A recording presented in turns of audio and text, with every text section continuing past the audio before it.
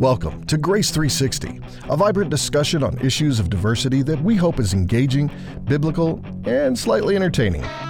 The goal of these podcasts is to create a healthy, honest, and helpful discussion for Christian educators, parents, and students from a biblical perspective on current cultural issues relating to diversity. Diversity, for our purposes, is related to the acrostic GRACE: gender, race, age, ability, culture, and economic status. While we don't have all the answers, we hope our discussion is thought-provoking and helpful. Welcome to Grace 360. Well, welcome everyone. Joel, David, and I are recording in the evening, so I'm going to say good evening. I'm not sure what time you're listening, but good evening from what? Joel, you're in Georgia, right? Yep, it's 8:30 here. 8:30, it's 7:30, I guess, where David and I are. David, where are you? East Texas? West? Yep. Yeah, you're in East, not West. I keep getting them mixed up. That's right. And I'm more in North Texas in the Dallas area. So we thought we would come today and just have a discussion about representation, why representation is important, what does that mean, and how does that impact the hiring? And I guess, what would you say, our faculty and staff, our teachers, board members, everybody involved in the education of our students. And so I do want to start off with a reminder that when we talk about these areas, when we talk about things such as representation, we are looking at grace, such as the name of our podcast, a gender, that God created a male and female. Race, understanding that race is a sociological characteristic, demographics, that you put people into categories. The United States does according to certain categories. You have age and ability, and then you have culture. Different than race. Some people can be in the same culture, but different race. And some people can be of the same race, but different culture. And then also economic status. So I guess I'll just start off. I just have a question for you two. When we talk about representation, one of the things I often talk about is in the lower school, having male representation. What do y'all know about that? How do you feel about that? I'm the female who's pushing it. What do you think is the males? Oh, for sure. I think that's a great question. You know, I've already done like a little soft audit in our school to say, okay, where is this representation in the lower school all the way up? And so after I sat back and I looked and I said, so if I have someone in the pre-K, I have a pre-K son, when's the first time they're going to have a male in front that they can relate to, that they can see, right? And for us, it's not until sixth grade. So you figure from the time they enter, if I have them on that lifer track, they will not interact with the male until sixth grade.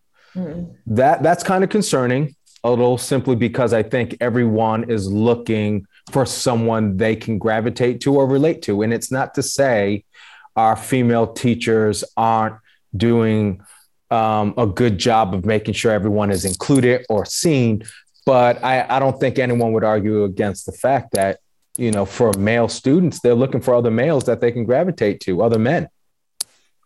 Yeah. And the other thing I kind of want to build off of that is, you know, the dynamic of, I would say, even males in kind of the, for lack of a better term, the non-traditional roles or where you would expect them. And so I think everyone would say, oh yeah, there's a male PE teacher, you know, and, but again, there's nothing wrong with male PE teachers. I actually was one, in another life. And so, but I think representation as far as a male in the classroom setting at the elementary and specifically at the lower elementary, I'm trying to think through, I've been in 4 schools now, 3 of which have had elementary. And I think the most I've seen was in one school, we had 2 males in elementary. And I think one was a 6th grade teacher and the other was probably 4th grade, but I don't recall ever seeing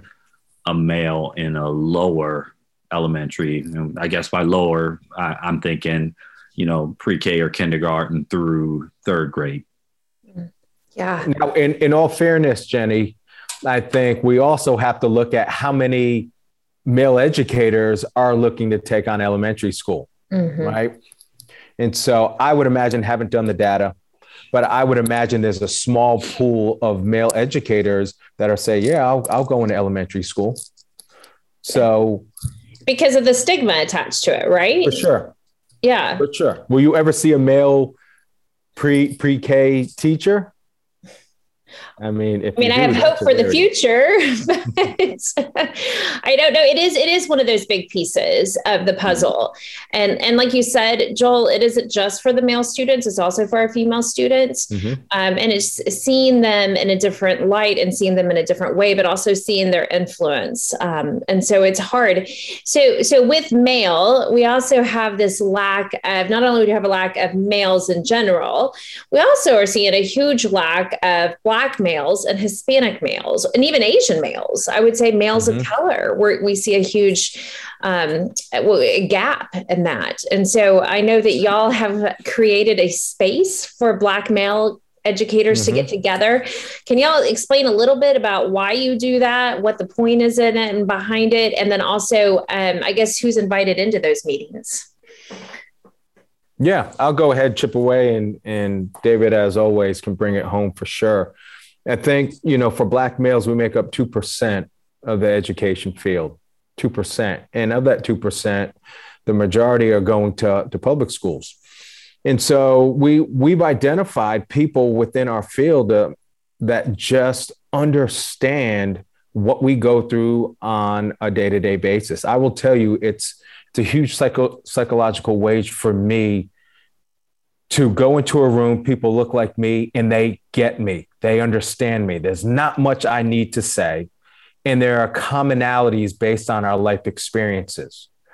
It's no different, Jenny, than you being part of a female Bible group or a male Bible group, right? You want to be around people that, and I'm not saying exclusively, but you want to be around people from time to time that just share that common experience, thought, and look like you. There's where that bond is. And so I think that's one of the reasons why we've joined. And I have to say, for me personally, it's just a safe place for me to go, say whatever I got to say, and know that someone won't interpret it the wrong way. Yeah. And I'm going to kind of build off of the last thing you said there, Joel, because, at least I'll just speak personally. In my experience, there's not a setting that I am ever in where I'm not thinking about how I'm being perceived as a Black man. And so to be able to have a space where I would venture to guess everyone else in that space has had those same thoughts or has navigated those same feelings, I think it's important. And so we're able to support each other. We're able to encourage each other. And, as Joel kind of pointed out with the data at the beginning, that 2%, when you then factor in people that are professing to be Christ followers, that number gets even smaller. And so when you're navigating work in Christian educational spaces, the tendency is to feel like, man, I'm the only one. And so to realize I'm not the only one, and that there are brothers out there that I can reach out to and that I can connect with, and we can kind of feed off of each other and encourage each other. It's important because what we're doing is important. It was even encouraging this past week or so ago. We were all at the CISA symposium and we met a couple other brothers, and you could see the relief on their faces when they realized, man, I'm not the only one, out there doing this. And so I just think that space and that group is important. And I think it helps tremendously with our retention efforts, right? It's one of those pieces to help remain. So there within Dallas ISD, there's this huge effort to attract more Hispanic and Black males. And so in an article, it says that evidence shows that Black students who have at least one Black educator in elementary school are more likely to graduate from high school, college, and be career ready. Having someone who looks like you to teach you has a great impact on a student's future success. We believe that the more teachers that we can get in front of our students that look like them, the more successful the students will be. And I fully have seen that. But the other thing that I've seen that isn't addressed in here is it's also for our majority students. It's for our white students to be able to see others. And I think that that's one of the pieces that's harder for us to truly understand. When our students are growing up in Christian schools and our teachers, that becomes our network of friends, right, within the Christian schools, it's not diverse. We don't hear different perspectives and different experiences. And so to bring in people who are different than us, to have those experiences shared, it adds to our educational components of our school, right? It adds to our learning about God and all that he is. And so I think it's extremely important. So I don't know about y'all, but at one school that I was at, we were able to raise those numbers. I think when we started, we were about 7% in our faculty and staff. When I left, we were about 17% racially diverse in faculty and staff. We still did not have a male educator in our lower school. School I'm at now, we do have male educators in our lower school, but we need to grow our faculty and staff of color. So one of the things that I've always done, and I want y'all's input on this too, is I've always said, okay, as we try and get there and as we strive for that, to attract and hire faculty and staff of color, one of the things that I want to make sure is that our students are seeing people coming into our community, such as in chapels or special events, who don't look like them. Have y'all found that to be effective? Have you found other ways of doing this work? No, I think, for the work that I've been able to do throughout the years, having that a difference in visual aid and perspective. Now, mind you, when we talk about difference in visual aid, perspective, experiences, we're still talking about people that follow Jesus Christ. Yes. Right. And sometimes that can get lost when we talk about different perspectives, different experiences. We're talking about that same common ground, that same belief in Christ. That's an effort we've made at the school I'm at now, is bringing different voices. In fact, tomorrow I'll lay witness to one of our families of color coming to their daughter's class to talk about her heritage from Colombia. They're in that. And so it can be done. It is being done. And that's just low hanging fruit. So we've been able to see that throughout our chapels, any other events. We're trying to just put a variety of perspectives in front of our kids, because they have to know that there are multiple sides to this coin. Yeah, the low-hanging fruit is kind of what you all are speaking about, as far as I think chapels are an easy way to begin to expose all of your student body to just people from different ethnicities and different backgrounds under the banner of Christ. And that's been something that we've been able to do as well, is just kind of tap into a lot of local pastors, whether they're senior pastors, youth pastors, in the area, and just being able to have different people connected loosely with the school community come in, and our students be able to hear the gospel and hear the Bible being taught from different people that are not always like them. Yeah. One of the interesting pieces with that chapel piece is I remember one year, I thought we were doing really well in regards to just educating on the differences between male and female and all those areas that play into that. And I asked my students in a classroom, I said, we were discussing gender. And I said, so how are we doing with male and female? Because, we'd done uniforms, we talked through that. We talked through so many different areas. And the student said, you're doing terribly. And I said, okay, wait, hold still. That was not the response I was expecting. And I asked them, I said, why are we doing terribly? And they said, because you have yet to have a female speaker at chapel. Mm-hmm. And they had counted the speakers who were female, and they were right. We didn't have a female speaker. And so what I finally started doing was looking at our speakers in the broad spectrum of through the year and seeing, and I don't want it to be a checklist, but then I do want it to be a checklist because our students are doing it. And so I'm trying to make sure where are we in this? Right. Even in regards to ability, I had a student who graduated who had cerebral palsy, and she said that she had never seen representation of someone in a wheelchair in her elementary, middle school years, except for a homeless person. So she always thought she was going to end up homeless. And so it's that understanding of, we really do need some representation for our students to see the bigger picture in regards to how God made us all uniquely. All right. One last question for y'all. Hold on. I'm sorry, Jenny. I want to go back because I think you said something that's key. And I think it's important for us to realize, and for people that are listening that are in school settings to realize, the students notice more than we realize they do. Mm-hmm. You know, at all levels. You know, I remember early on, I would hear elementary teachers kind of downplay it. Oh, the kids just care if you'll play with them or not. No, they notice those things. Yes, they do care about those things as well, but they do notice, oh, none of my teachers look like me, or my hair is different than everyone else's, or whatever it may be, or like this young lady that you were just sharing about, that, you know, I'm the only one, or I don't see any representation of people with different levels of ability. And so I think it's important for us to realize that and not bury our heads in the sand, but, you know, press into that. Yeah. Yeah, extremely important. Okay, so with that, then one of the things we did talk about at the symposium, at the CISA symposium recently, was those influencers within our school, the board members, that the heads of schools, that executive level that is making the policies and procedures and seeing representation at that level. What are your thoughts on that? I'll go first on this one. I feel like if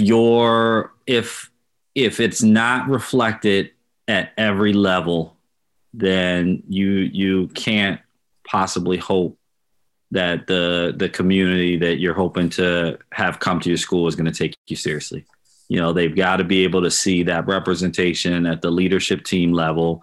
Obviously, they really need to see it at the faculty staff level, but the leadership team level.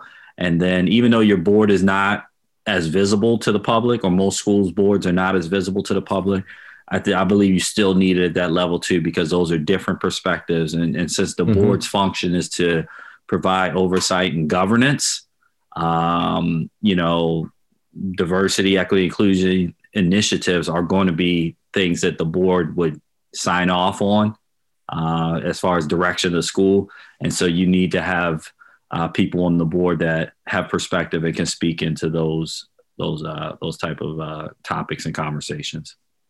Yeah, for sure. I think David definitely hit the nail on the head with that. I mean, that representation has to bleed all throughout the organization, right? It starts from the top, right? If people can't see it at the top, how can you gain that trust if there aren't people in there that have those perspectives, right? And so if you don't have them in your group, how can you assure that you are thinking of every angle, every experience, every thought as you walk forward?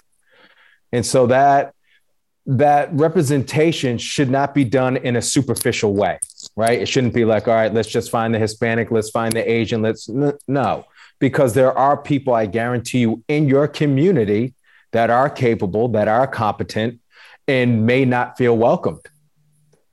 Maybe there's a blind spot. Maybe you haven't reached out, right? And so I think for anyone to diversify their board, I mean, for me, it's a no-brainer, especially as you go forward with these initiatives. You need everybody at the table if you're going to go forward with these things. Yeah, and I'm going to circle back around because and get really practical with it. You know, every school that has a school board would probably have a board matrix that helps them understand the makeup of their board. And so they know that they have X amount of individuals with individual wealth, X amount of individuals with legal background, or X amount of individuals with business backgrounds, and so on and so forth. It's also very easy to add other demographics to that board matrix, whether it's how many men and women do you have on the board? How many people in different age brackets do you have on the board?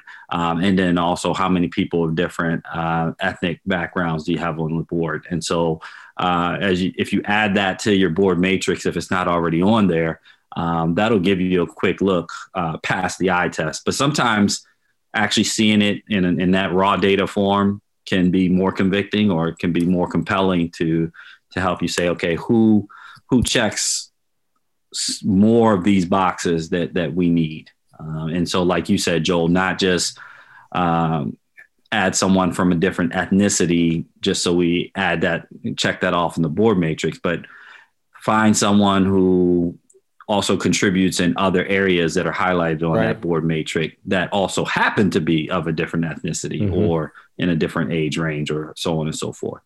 Yeah. Yeah. Okay. So we've talked about the necessity of this. There are actually stats that follow our views on the necessity of this. Yes. But with that, maybe we can end with two different topics in regards to that. First, the attraction of a diverse faculty, staff, board, whatever that looks like, and then the retention of that diversity. And so on the attraction, I know we've had to think outside the box of how we are going to attract a diverse community. It goes through assessing our HR components of how people apply, what they learn about on the website, all those kind of pieces. But it also has to do with us thinking outside the box of where we're going, developing relationships with churches, developing relationships with not only minority serving colleges and universities, but also HBCUs, finding places within those schools where educators are and Christian educators are. So it looks at a whole lot of different pieces. Either of you want to have a little input in that? Yeah, well, I'll tell you, to find diverse candidates, it's going to take legwork. I think for the most part, our schools will start and will post on their website. They'll use some of their familiar channels, and that's enough. And for the most part, they're starting to realize that that's not enough, because you're not getting the results. When it comes to our minority communities, and this is just, broad generalizations and blanket truths, right? But when you're dealing with very diverse communities or marginalized communities, there's that feel component. I have to see you, I have to feel you out, because that's where the trust is. So if you come into my community and you talk to me, okay, I want to feel welcomed. It's like Dr. Howard says, you invite me to your table to eat, but have you prepared things for me to eat? Right? Have you taken into the account, I may have a peanut allergy, I may be lactose intolerant, all of these things. And so as we go out into these communities and we want them in, yes, but are you checking your institution to make sure you're ready for them to come in? Because the fact of the matter is, and this is the reality, the more diverse candidates you bring on, the more eyebrows may be raised in your community. Well, is this a political agenda? This is going outside the norm. Why are we doing these things? And I have found, not just in my personal experience, but also in some of the experience of other Black teachers, is that they feel they're constantly under the microscope. It's like their competency is challenged, right? Their direction is challenged. They have to come in and they have to navigate those cultural waters. Where do I fit in? And how can I still be myself, right? Bring my culture to the table. And that can be somewhat of a bumpy terrain throughout. Yeah. And I think also, kind of even going a step further back, I think really looking at how we're advertising for positions and what's some of the language, so are you saying things like, required to have independent or Christian school experience? Because now you might be cutting that number down even more. Because obviously you're going to cut the number down because they have to have a faith in Christ. And so that's a non-negotiable for our schools. So you're already cutting the number down to a certain degree.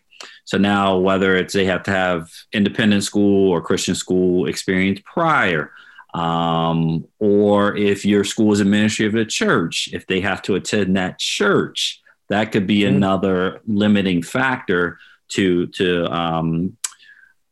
attracting diverse talent for positions that you may have in school. So I think kind of thinking through what those things are. I really like how Warren Reed at NIMNET in one of his workshops, how he talked about the three buckets that you should really be focusing on, and it was competency. I'm drawing a blank on them now. Oh, that's killing me. But basically it was, could they do the job? One was, what were they bring to the community? And I can't remember. Was it compensation?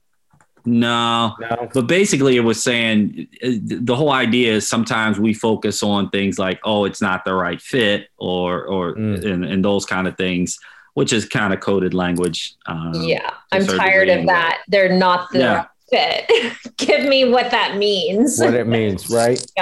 Yeah. And I do think it's going back even before that and realizing that a lot of diverse candidates don't even know about Christian schools or that they're even available. No. So it's all those pieces. Okay. So we're going to wrap up. And I just wanted to wrap up on one last piece. And this is something that I'm pretty passionate about. Maybe it's a culture that we're in right now that's timing with everybody yelling at everybody. But one of the things that worries me is if we hire diverse staff to come in, whether it's males in lower school, whether it's somebody with a disability, whether it's people of color, I often worry that they feel like they have the weight of the world on their shoulders. If they're the only one, they're representing their entire community group for everyone else. That their responsibility isn't just to teach or what we've hired them for, but their responsibility is much greater than that. And that is to educate the entire community because they represent a group that isn't in our community. And so I just wanted to speak for y'all to speak into that before we wrap up.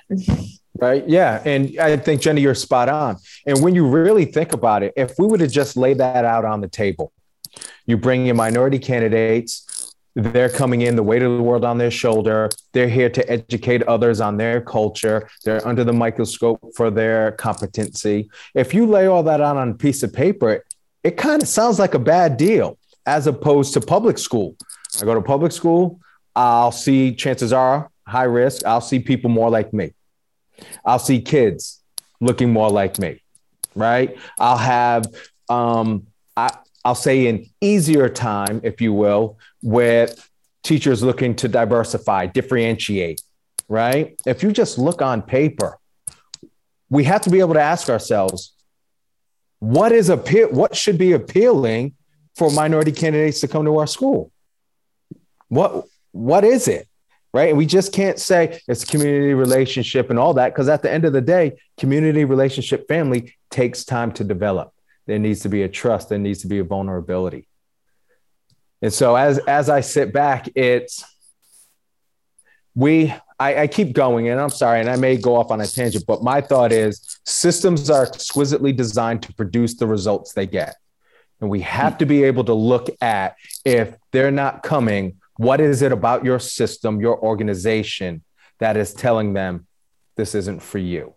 Yeah, that's good. That's good. And before I weigh in, competency, contribution to community, and comfort. Were the three things. See, the comfort plays right into this. But what he said was comfort is not always a good thing. So, because a lot of times the school is looking at how comfortable are we with that candidate.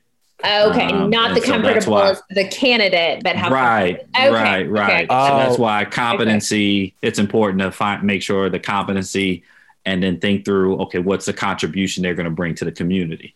All right. So, but to kind of jump back to the topic at hand.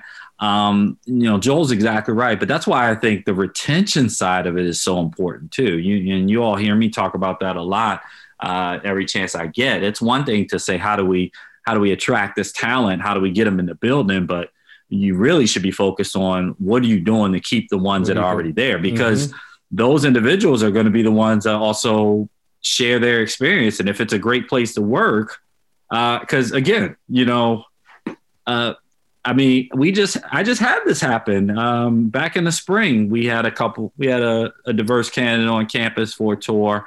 It didn't end up working out for other reasons, but at one point, I just kind of gave him the look, and he gave me the look like, hey, are we gonna have a chance to have a real conversation? And I just let him know, yeah, we're gonna have that conversation.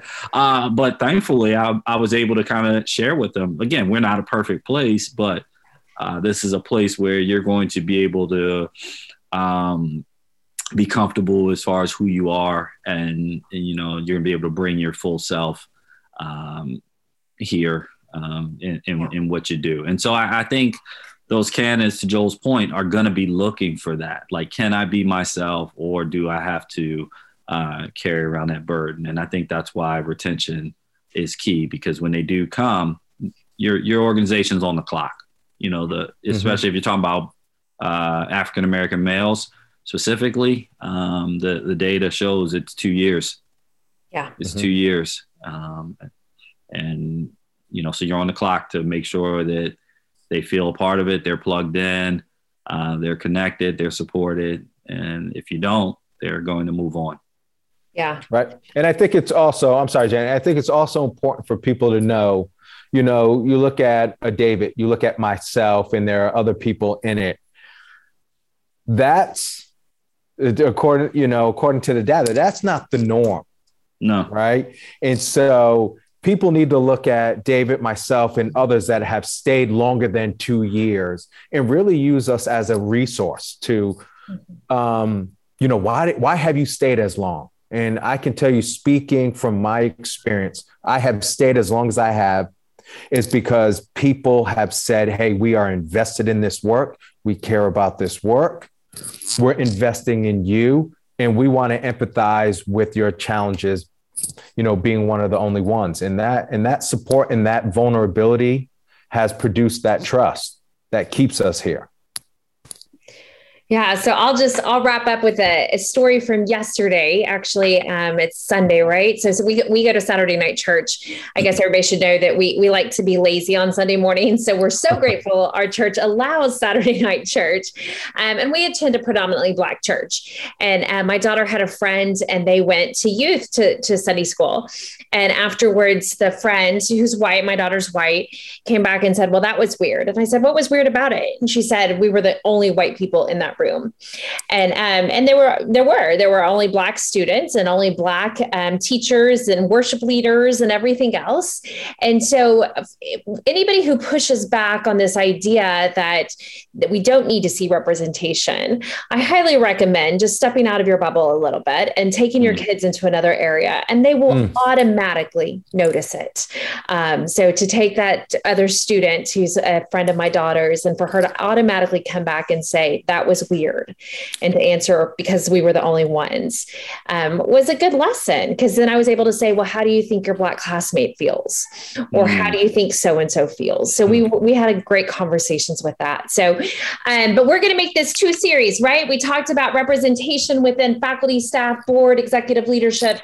And next time we're going to talk about representation within the classroom and classroom instruction. Is that correct? Yes. Sounds good. Yes. Awesome. Well, any last words of wisdom for everybody? Anybody?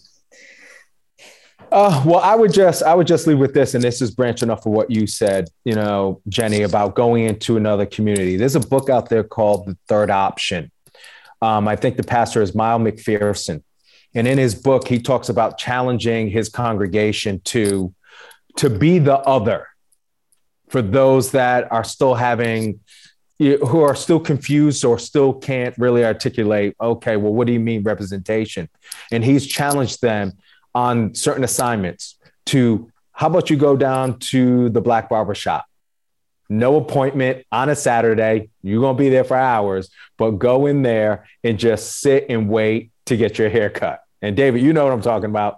I can't do that anymore, man. When the barber started going to the little app and you can schedule, I'm like, this is the best thing ever. I get it from a cultural standpoint, but it is not practical anymore. I'm trying to come in and sit down and be done. Hey, on the doors, they still say walk-ins welcome. But if anything, just go to a Black barbershop and sit there and see life break down. For the ladies, go to a Black salon. Or church, go to a predominantly Black, Hispanic, Asian church, not just for one day, make it like 3 weeks, right? Yeah. Don't do a one and done, and just go in there and just experience being the other. Or take your child, for those that have juniors and seniors, take them on an HBCU tour and see how they react. Yeah. Yeah. I agree. I think that we all need to be pushed out of our comfort zones in order. It helps us learn educationally more, academically more, but it also helps us so much learn more about God and the broadness of the creation that he created. And it's a beautiful thing. So we hope you'll join us next time for a discussion on representation within curriculum and classroom instruction. Until then, if you need any of us, feel free to reach out. I'll have our website and our email address in the podcast notes. And feel free to reach out if there's something that you want us to cover, or something that you have questions on, or even something that you want to push back on, because I know that we all like a good conversation. So thank you for joining us. Thank you for listening to Grace 360. As always, the views and opinions expressed in this podcast are for educational purposes and are not intended to be divisive or inflammatory in nature. We hope you listened and learned as much as we have in the process of producing the show, and pray you'll join us for our next episode.